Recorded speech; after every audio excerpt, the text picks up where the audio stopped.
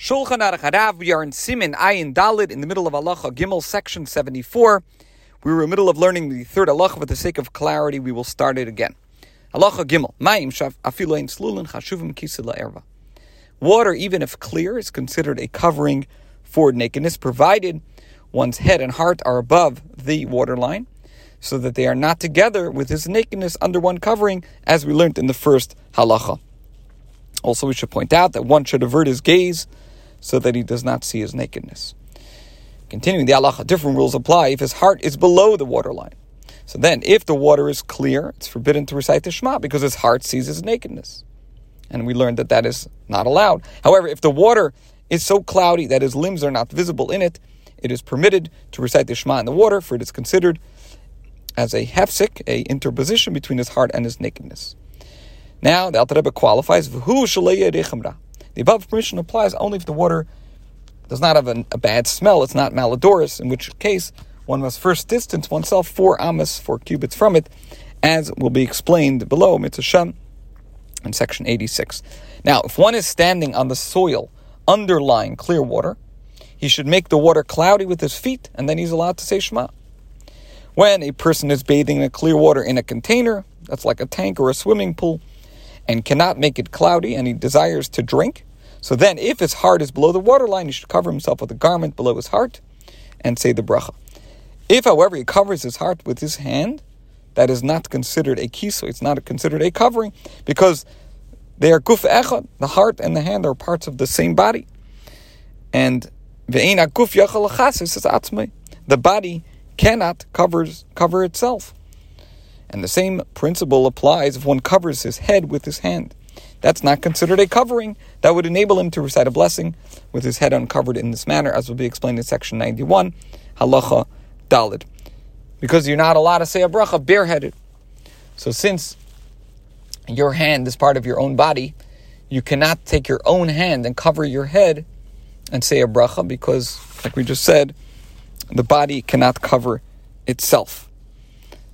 But if you look in section 91, it explains if somebody else covers your head, then you would be able to say a bracha, because another body could cover your body.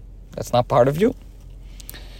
So covering your head with your own hand, that suffices only to fulfill the obligation to keep the head covered.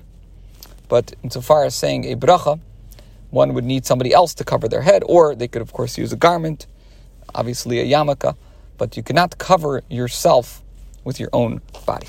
This concludes Halacha Gimel. Halacha Daled 4. Ima adam chabek gufay bizrei oisav, harei zeh chashuva hafsaka ben liba la'erva, sha'af sheyad ein chashuva kisei chashuva hafsaka. Kevin shemikol makim ein liba erva. Let's say a person hugs himself with his arms. That is considered as an interposition between his body and his nakedness. Because even though his arms are not considered a covering, they are considered an interposition, since in fact his heart does not see his nakedness. And that is why women rely on this rationale when they say a bracha before immersing in the mikvah. Halacha Hey 5. Some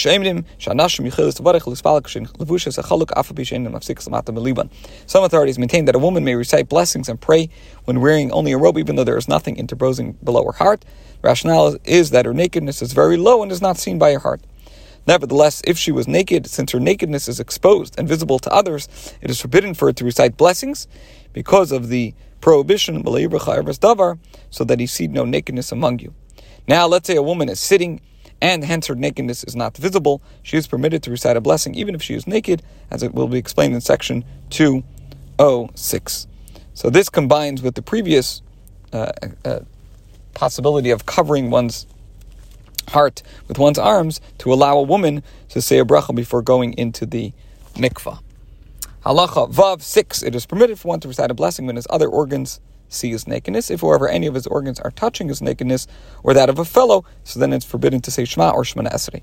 With regard to his thighs on which his nakedness lies, he must interpose a cloth between them or hold them apart so that his organ not touch them. We do not have to be concerned, however, if his scrotum touches his thighs, for the sages forbade reciting blessings when one's limbs are touching his nakedness only as a safeguard, lest he recite blessings when his hands touches nakedness and bring about erotic thoughts. Therefore, since this concern does not relate to the scrotum, there is no need here to institute the above safeguard against the organs touching or seeing one's nakedness. This applies even though the scrotum, if exposed, is considered nakedness with regard to the prohibition against reciting the Shema, as in the verse, so that he see no nakedness among you. This concludes Halacha Vav and today's shir.